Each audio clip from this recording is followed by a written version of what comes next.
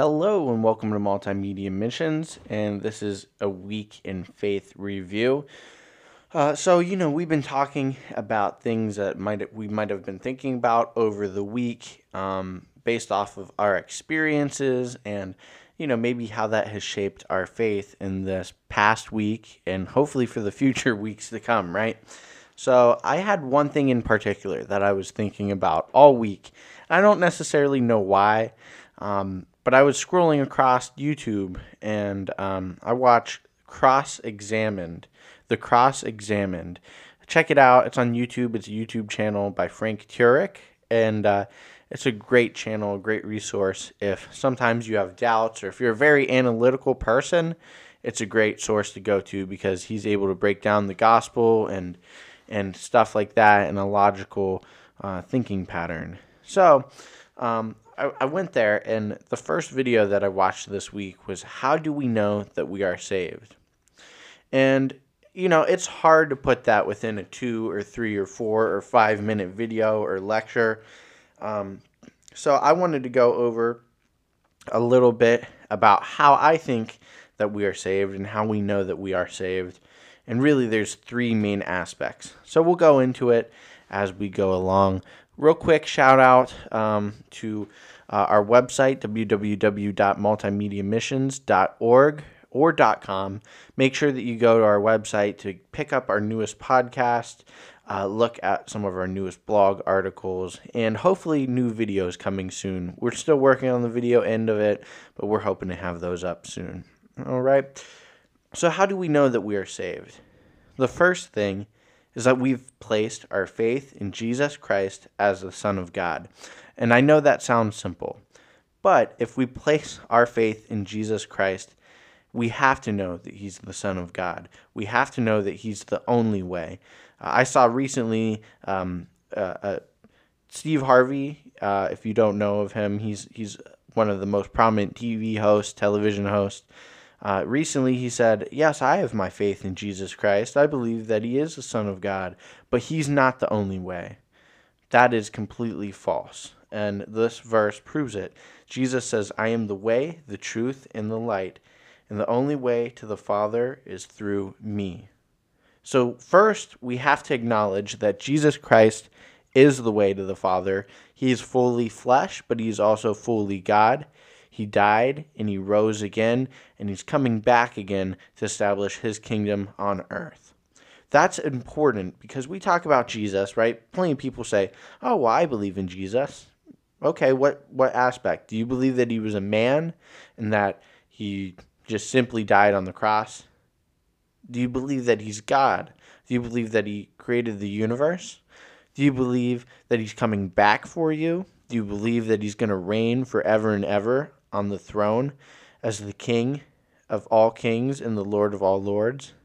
Do you believe that Jesus and God and the Holy Spirit are all 3 part of the Godhead? Do you believe that all 3 are God? If you don't believe these things, then you're probably going to have an issue with this first topic. And again, I'll tell you why.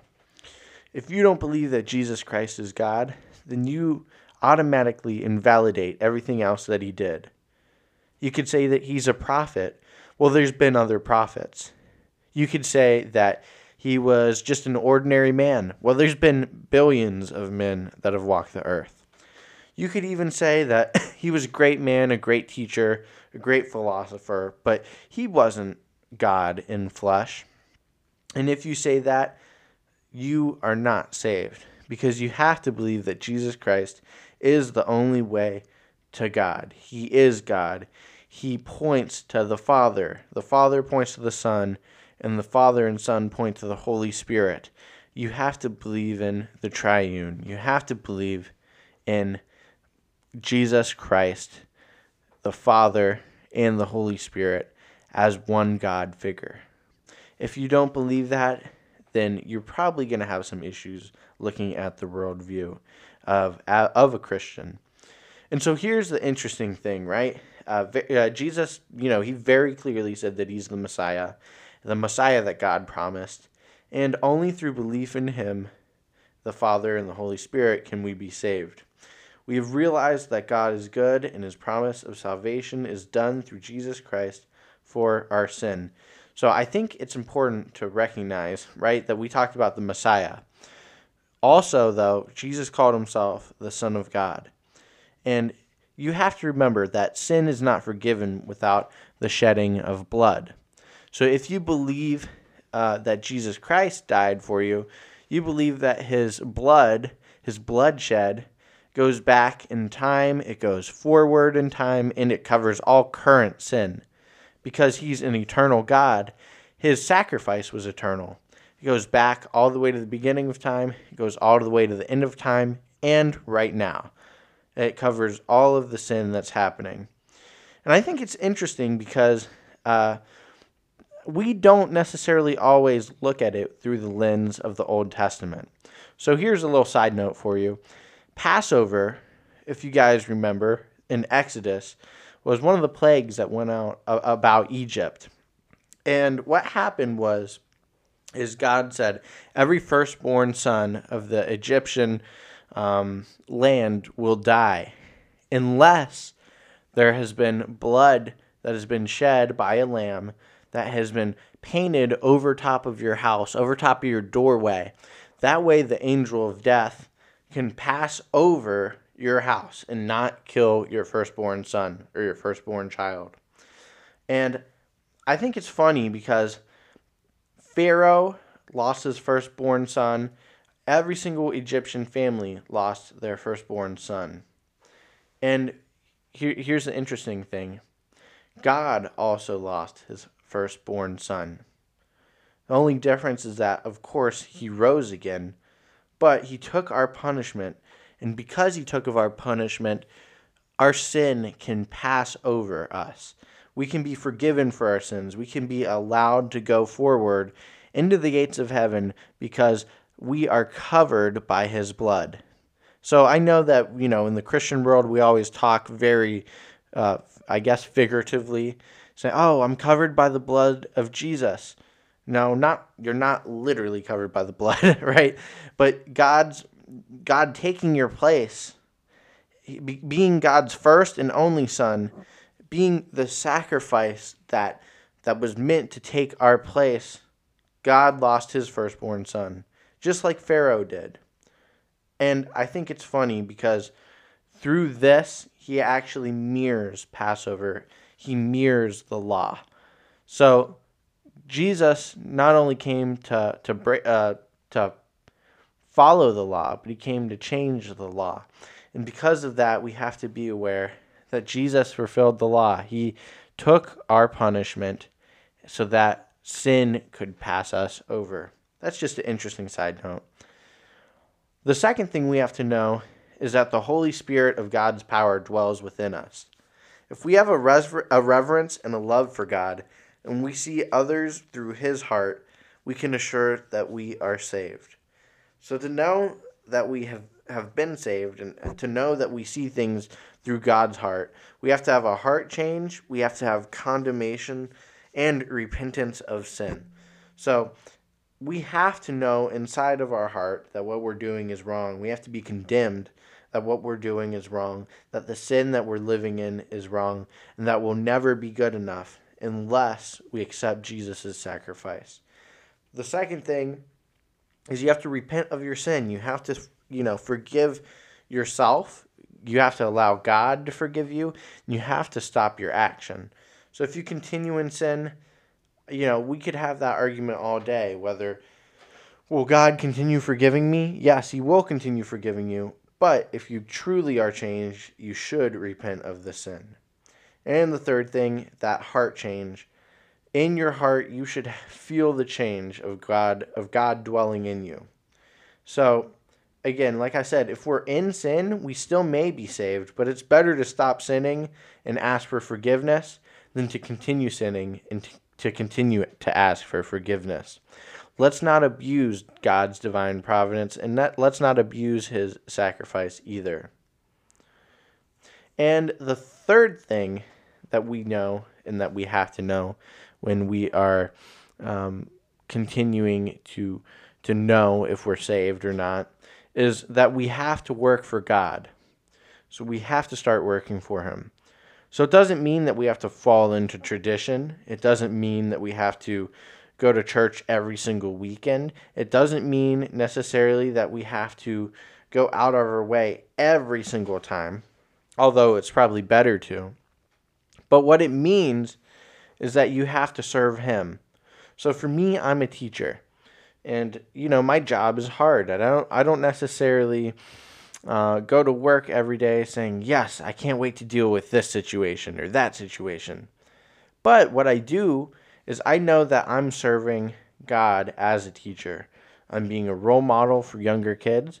I'm able to show them information and access to technology.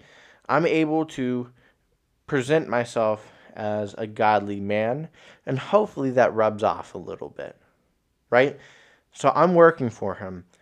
That can be wherever you are. Wherever you are, you can work for God. You can go to, let's say you're a coal miner. Work as good as you can for the glory of God. Talk to your fellow workers during their lunch break. Let's say you are an attorney. Well, go fight for the goodness of God. Go lobby for God's case. That's what I want us to recognize, is that it doesn't necessarily mean that you have to be involved in church, although, again, I prefer if you would be, but we have to be able to show our faith to others, and we have to be able to show our faith through service. So we have to serve others, and we have to show our faith through service. Just remember this, and this is the last thing that I want to say before I log off. If fruit is good fruit, it comes from a good tree.